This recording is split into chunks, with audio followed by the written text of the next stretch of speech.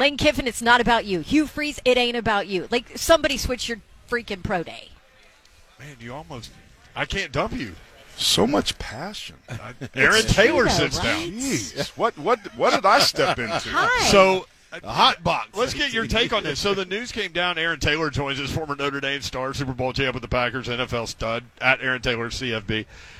The news came down today that Liberty, Ole Miss, and Cincinnati are all going to have their pro day on the same day, March 24th. So What? NFL executives are upset about that. Oh, my God. Because those are three of the stud quarterbacks, right? Like, and I get that this quarterback class people view like down here, whatever, but Right.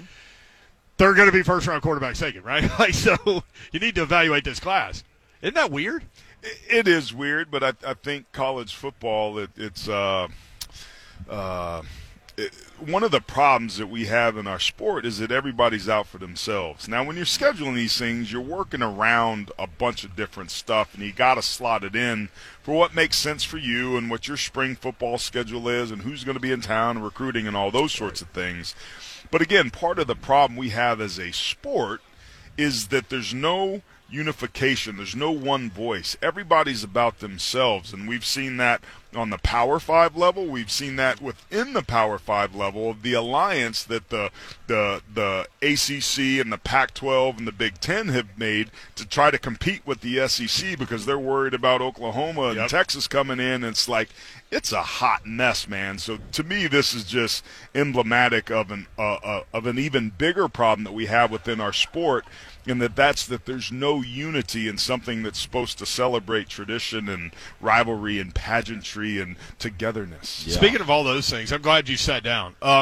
So this is not going to come off the way that I want to because Notre Dame has been really, really good and playing at a high level lately. Oh, I'm bracing myself. No, Yeah, Aaron, it's already bad. It's already bad. People our age, like Notre Dame was like this mythical thing, right? So I'm curious, like, how much did it mean to you to put that Golden Dome helmet on the first time? How much did it mean to you to take that first snap at Notre Dame? Why are you walking me down the road of what the hell happened in Notre Dame? Like, that's what he's doing. No. It's a tee-up. Yes, it is. It is. I mean, It's we'll a get to tee-up. Brian Kelly and dancing at LSU and all that stuff. No, I'm just saying, as a college football fan, I always wondered, like, what was that like?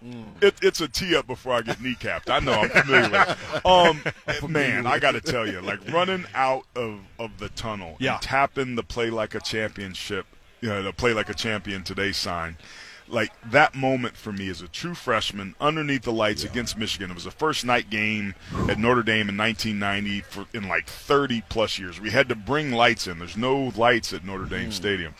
So, like, that moment, and I had somehow worked my way up to the second team as a true freshman. I think it was more because the guy in front of me was a fifth-year senior that my coach didn't like, and he was trying to send a message.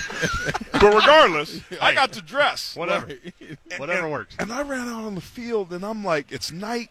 And I'm looking, and it's in pregame, and I see those ugly-ass helmets of Michigan, and I'm like, I'm on the field. Yeah. Like, that's Michigan. Like, they're there. Like, I'm here. Like, it was a surreal moment of, like, I'm actually here. Like, this is going to happen. And then it was like, oh, dear God, I hope I don't have to play today. Like, don't put me in the game. I was so nervous.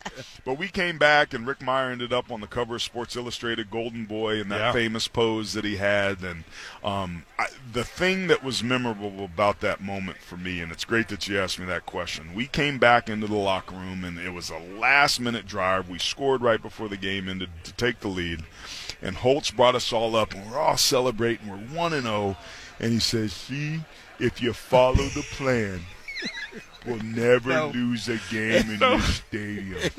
Follow the plan, man, and you will go undefeated in Notre Dame Stadium. Oh, my gosh. And that was the moment we all bought in, hook, line, and sinker. He had this plan on how we win. We got to out-hit in the 7 areas. Don't turn the football over. And special teams, miss assignments, blah, blah, blah.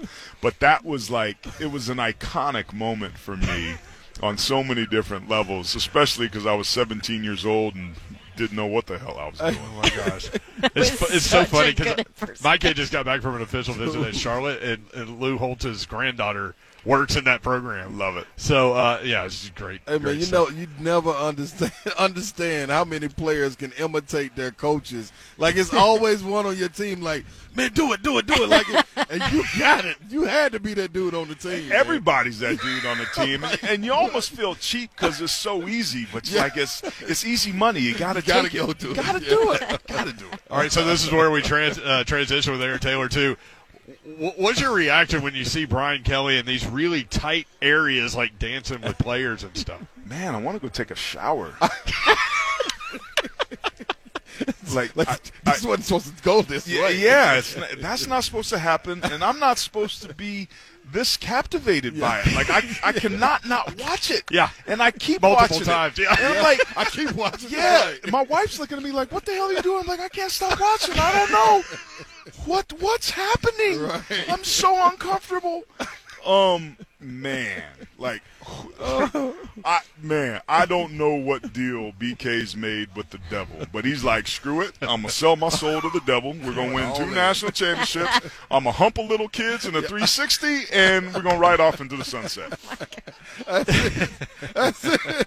It's just crazy because he seems so much different in this stuff than he ever was at Notre Dame. And the that's- Southern accent. Oh, bud, my family? Yeah, how my family doing? That's what did it. I for me, had the pound. boudin and the chitlins and the crayfish etouffee. Man, like, I've never, and I've been guilty of this. I think this is human nature. Like, for any of us to be successful at anything, we have to be our authentic selves. Yeah. When we try to be or become something other than we are, we're just going to come up short. And I'm as guilty of that at times in my life as anybody else. So when I watch what's going on with BK, I'm like, dang, bro.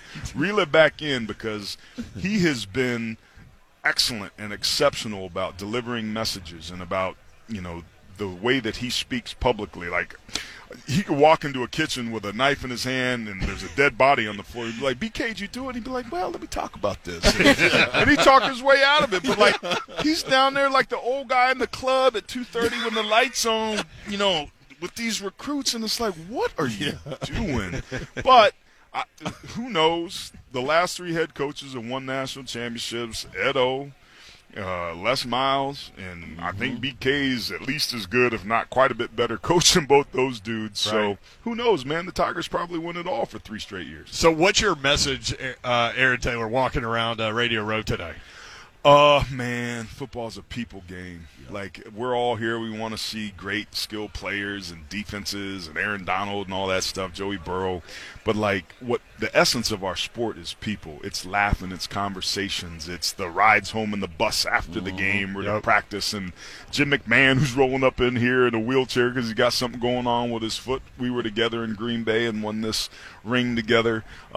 Kyle Turley and Robert Gallery, all these different offensive linemen, and Ryan Harris, who's now in the media, was a great player at Denver and the Pittsburgh Steelers and from Notre Dame, and he was a mentee of mine. Like, I was working with ABC and went to interview him because he was a Muslim kid at Notre Dame, and he was this biracial mixed Muslim kid at Notre Dame. It was like, let's do a story on that. Yeah. And we stayed in contact. So, like, what's great about this is we get to laugh, we get to tell some stories, we also get to talk about some things that matter all around the greatest game ever created. I love it. Aaron Taylor with us on 3HL. Hey, great to see you, man. Appreciate you. Well done on the Lou Holtz, man. That might pop back up on the show. Oh, man. I don't know.